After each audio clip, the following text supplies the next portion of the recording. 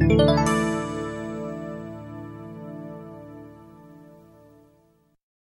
right, so we're going to continue our journey today through Genesis, or at least the first part of Genesis, and we're going to talk about the broken world and how it got there and God's plan to fix it.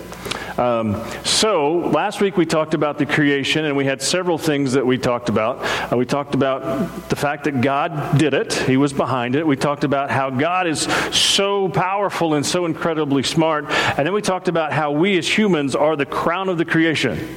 All right, that we are the most important part of the whole creation process. And then we're going to move on today and talk about how humans blew it. All right?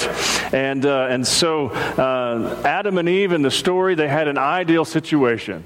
They had retirement at its best without having 40 years of work. Right? They had everything they could possibly want. They were the first humans. So if you talk about the law of diminishing returns in creation, they were the best looking humans that ever lived. They had each other. They had all the time in the world. And then they decided to mess up. So we're going to look at their mess up and see how it's affected us. So if you turn with me to Genesis chapter 3. I believe we're on page 3 as well.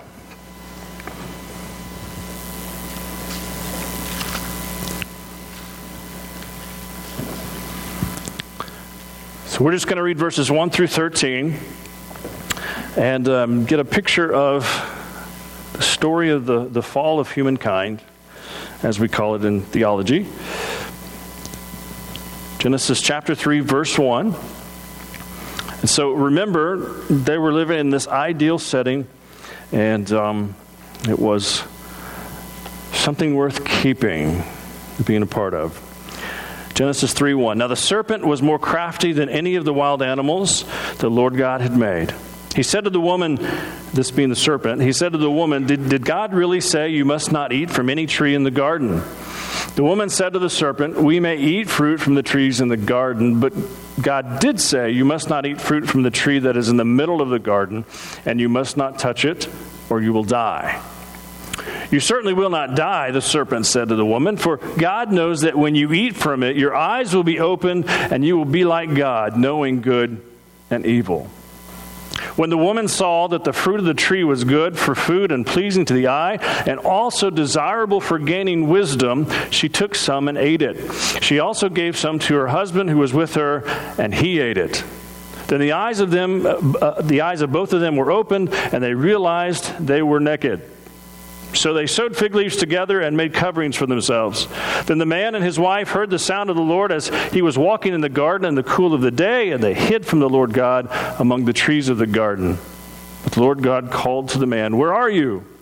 He answered, I heard you in the garden, and I was afraid because I was naked, so I hid. And he said, Who told you that you were naked?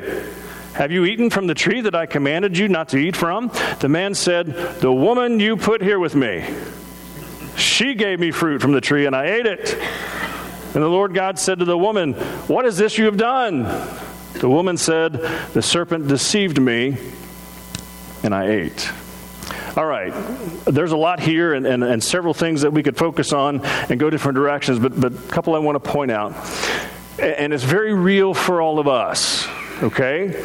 And when we look at the story, things really haven't changed that much. And I want to point that out as we go through this. Humanity is still humanity, and we still mess up a lot, right? So the first thing that I want us to see is that sin begins with a thought. It begins with a thought. That we don't wake up in the morning and say, today I'm going to go rob a bank. All right, there's a process of thinking that you get there, and it comes to the point that, okay, robbing a bank is okay. All right? So I want to point out that Eve, this was not the first time she saw the tree. All right, it had been pointed out to her by God. Don't touch that tree. We don't know how long they'd been in the garden, so I'm assuming they walked by the tree all the time. But it was never an issue until one day. The enemy puts a thought in her brain and says, you know what? The fruit on that tree is pretty good. You ought to give it a try. And in her mind, she's like, I shouldn't. But something deep inside said, there's something really cool about this fruit. All right? God's hiding something from me. God's hiding something. And there's something on the other side of eating this fruit that is really awesome, and God doesn't want me to have it, so I'm going to pursue it anyway. And she gave in. Okay, so let me tell you how this works. In our house right now, in the cabinet, there is a bag of peanut M&Ms. I don't buy peanut M&Ms. It's my wife's indulgence, but they are in the cabinet. I know that they're there. But here's what's interesting. I walk by that cabinet all the time and never grab any. Don't even think about it. Doesn't cross my mind. I was going to say I'm not interested. I am interested, but I don't participate. No desire. However, when my wife participates in her indulgence, she will sometimes leave the bag on the counter. And it's a whole different ballgame then. Because I'm not only interested at that point, I'm interested every time I walk past the bag. Right? It's there, it's open, it's a thought. I've had some before, this is great. I'm going to have some more. And so until I decide that I'm going to close the bag and put it back in the cabinet, I will go by 10, 15 times and grab one of those things. I know, I'm horrible, but that's the truth. Okay, maybe 2 or 3. All right. So, but and it's a big bag. So, it's not like she's going to notice, right? So, Eve was going through this process. Passed by this tree so many times. Probably saw the fruit but never thought about it. And then suddenly somebody comes and says, listen, you're really missing out. You're really missing out on something big here. This is something that's going to be so satisfying to you and so awesome and so incredible. And you are going to learn more about yourself and about God and about reality. You can't miss out. So look how the writer described it.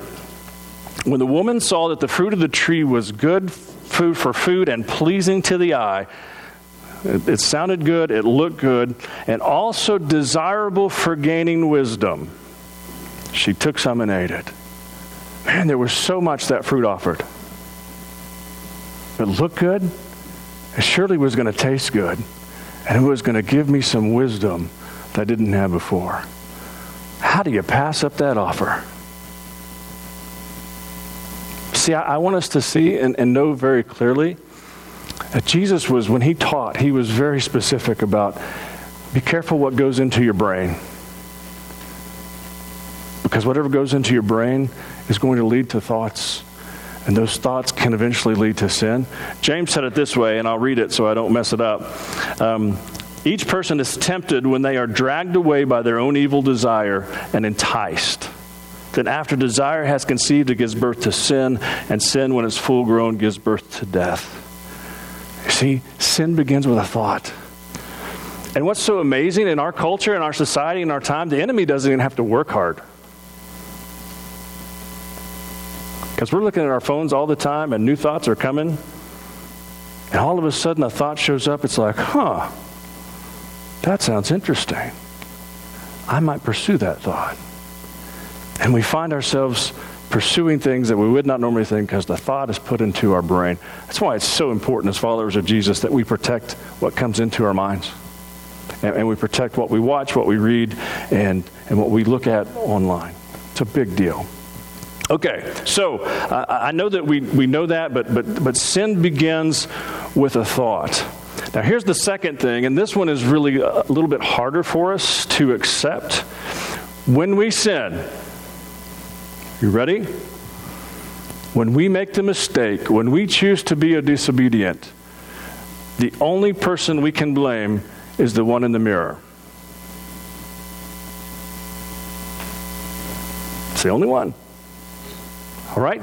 But look what Adam and Eve did. They did what most of us do.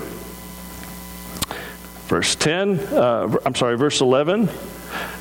And he said, who told you you were naked? Have you eaten from the tree that I commanded you not to eat from? And by the way, I think that's God's giving Adam an opportunity to repent. But instead, Adam does what we would do. The man said, the woman you put here with me. And you notice what Adam does? Adam says, God, this is your fault. He doesn't blame Eve. He says, God, you did this to me. You made her look like she looks. You made her this incredible. You gave me a drive towards her and for who she is, and I want to protect her. And Lord, you did this, God. And how many times have we gone to God and said, you know what? The personality you gave me, that's why I messed up. You made me like this, God. You gave me this feeling and this drive. You put this in me. So God, you're the one to blame for this because you made me like this. Man, nothing's changed, has it? From the very first humans to us, we still have the same excuses. God, this is your fault. I didn't make me this way. You made me this way. Right? Well, look what Eve does.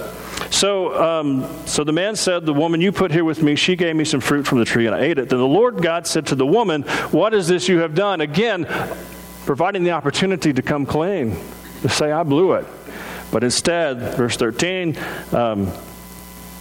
the woman said, the serpent deceived me and I ate. You see, it's always somebody else's fault. Something else's fault. We live in a culture where somebody else is to blame for every mistake that I make, but we have to be honest and we have to be real with this reality that when I blow it, I can't blame anybody else but me.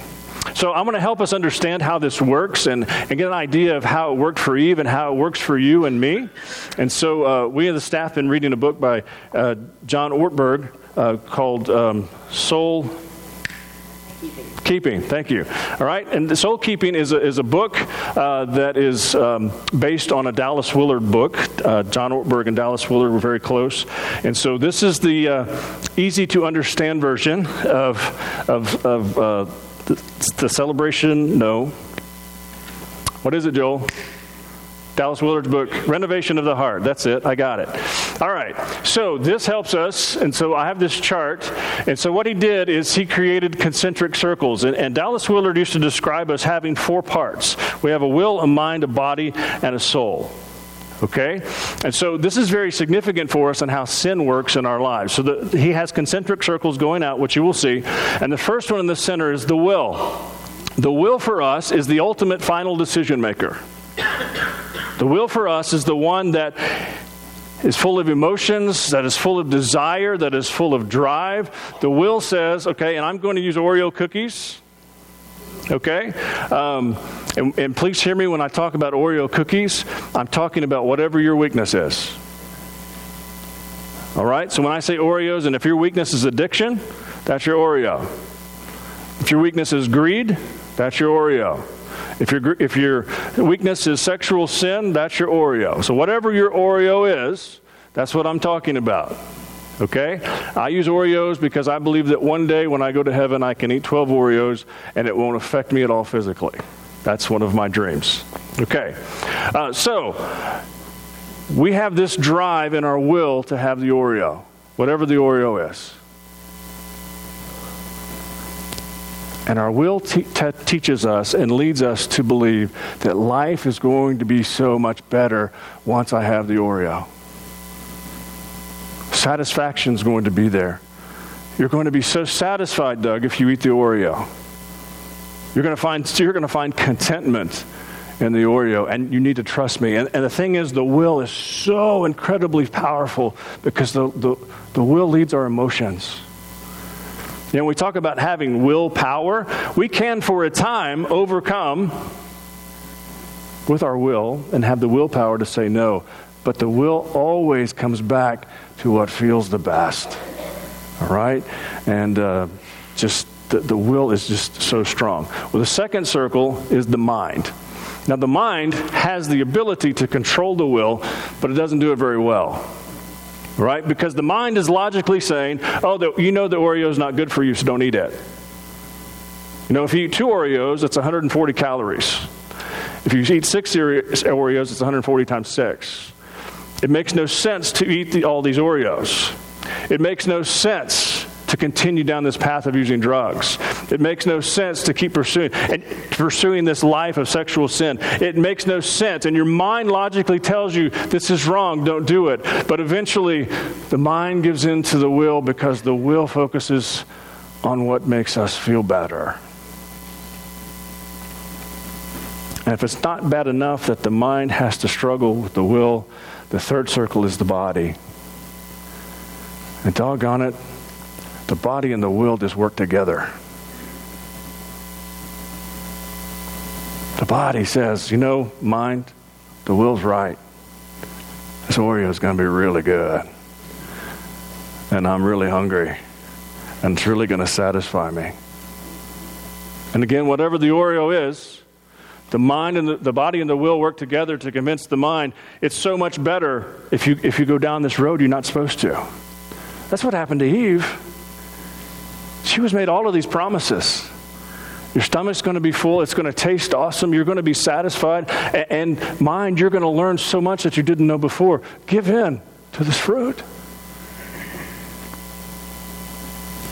And what happens is chaos ensues because the body and the will end up controlling everything.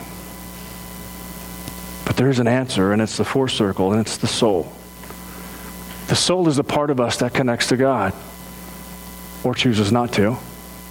The soul tells us that I know that I need to change my life. I know I need something new, and I know that I can't fix it on my own. And the only way to do it is to have a soul that is rightly connected to God and consistently connected to God. That's why Jesus said, take up your cross daily, because it's a constant challenge. And the only thing that can overpower the will and the body is a soul that is rightly connected to God and fully dependent on Him. And it's so powerful to understand this reality that this is a spiritual battle that's going on. You see, if God would have been standing there with Eve in the story, she wouldn't have even thought about it. No, serpent. God said no. But God wasn't around. And see, that's why sin takes over our lives. That's why sin wins so many victories. Because the soul is not submitted to God. And so when we talk about sin and we talk about the failure of people, we have to understand that whatever the Oreo is, it wins victory after victory after victory after victory because the soul's not rightly connected. Okay? Now, there is this third thing, and this is the grand picture of everything that happened in the garden. It is really a big deal because what happened in the garden opened up the door for sin to come into the world. And what happened over time is each generation brought in more sin, and each generation made it worse. You go to their Adam and Eve's boys, one killed the other, and it just goes downhill from there. And we keep finding and keep finding and keep finding new ways to bring sin into the picture. Right? So I want to show you something today, and for those of you in the back, this is going to be hard to see, but I'm sorry, it's the best I can do today. All right. So if you are not familiar, this is called three-circle evangelism. This is something that you can write on a napkin, preferably a paper napkin, and it is something that can express the good news of Jesus Christ in a very powerful way. It is not mine. It's not original to me. The North American Mission Board are the ones that came up with this, but it's very powerful, and it is something that you can use in a significant way. So, I'm a bad artist, by the way. Even on a napkin. So, just letting you know. Okay. That's a circle. Thank you. Thank you. This circle is going to represent our world. Okay? Now, I think we would all agree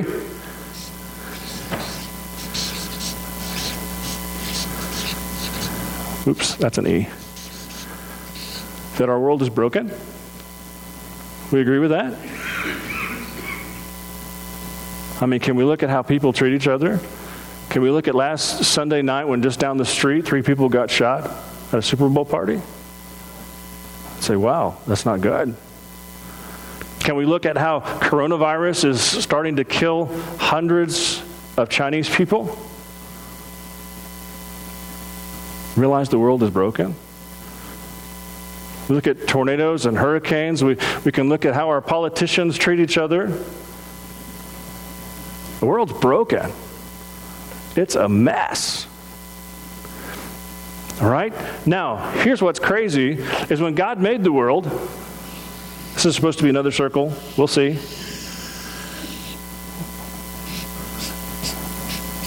When God created the world, it was ideal.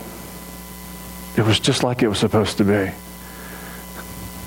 Adam and Eve had a really cool situation, right? And everything was the way God designed it, the way God intended, and it was an ideal situation. But then sin came into the world. And the reason that the world is broken is because humanity chose to sin. And that's where the story of Adam and Eve comes into the picture. They open the door for sin, and all of us have this sinful nature. We're born with this desire to rebel.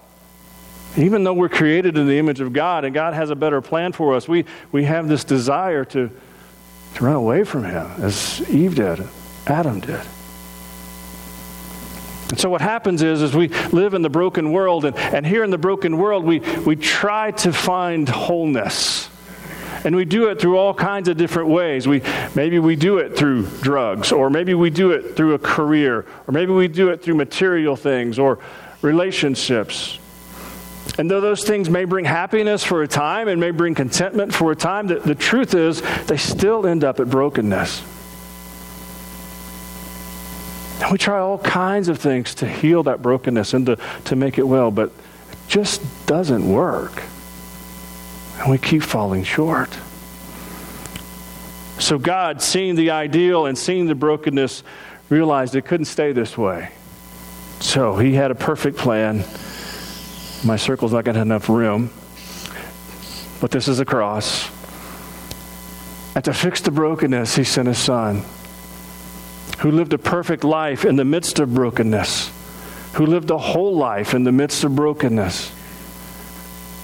And He came and lived that perfect life, was killed on a cross, buried on the third day, came back to life to provide a way out of brokenness. And what He said was, this isn't going to fix all of the problems, but it can let you live a whole life in the midst of it. And so He gave opportunity for us to connect to Jesus, and thus by doing so, restore an ideal relationship with Him. Now here's the problem. When we don't do that,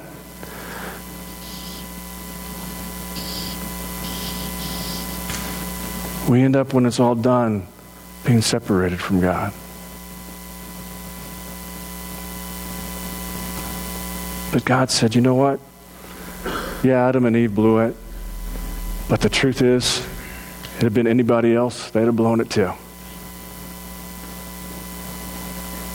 And the world is broken and in despair. And God says, I'm the only one who can fix it, if you'll just trust me. See, so basically it comes back to there's two kinds of people in the world. There are those who live in brokenness and despair and want out but don't know how. And those of us who live in a broken world, but we found God in a relationship with Him. It doesn't mean our lives are perfect. It doesn't mean we don't have problems and issues. It doesn't even mean we're not tempted. But it does mean our soul is rightly connected with God. And what a powerful, powerful gift. So today I just want to ask, which kind of person are you?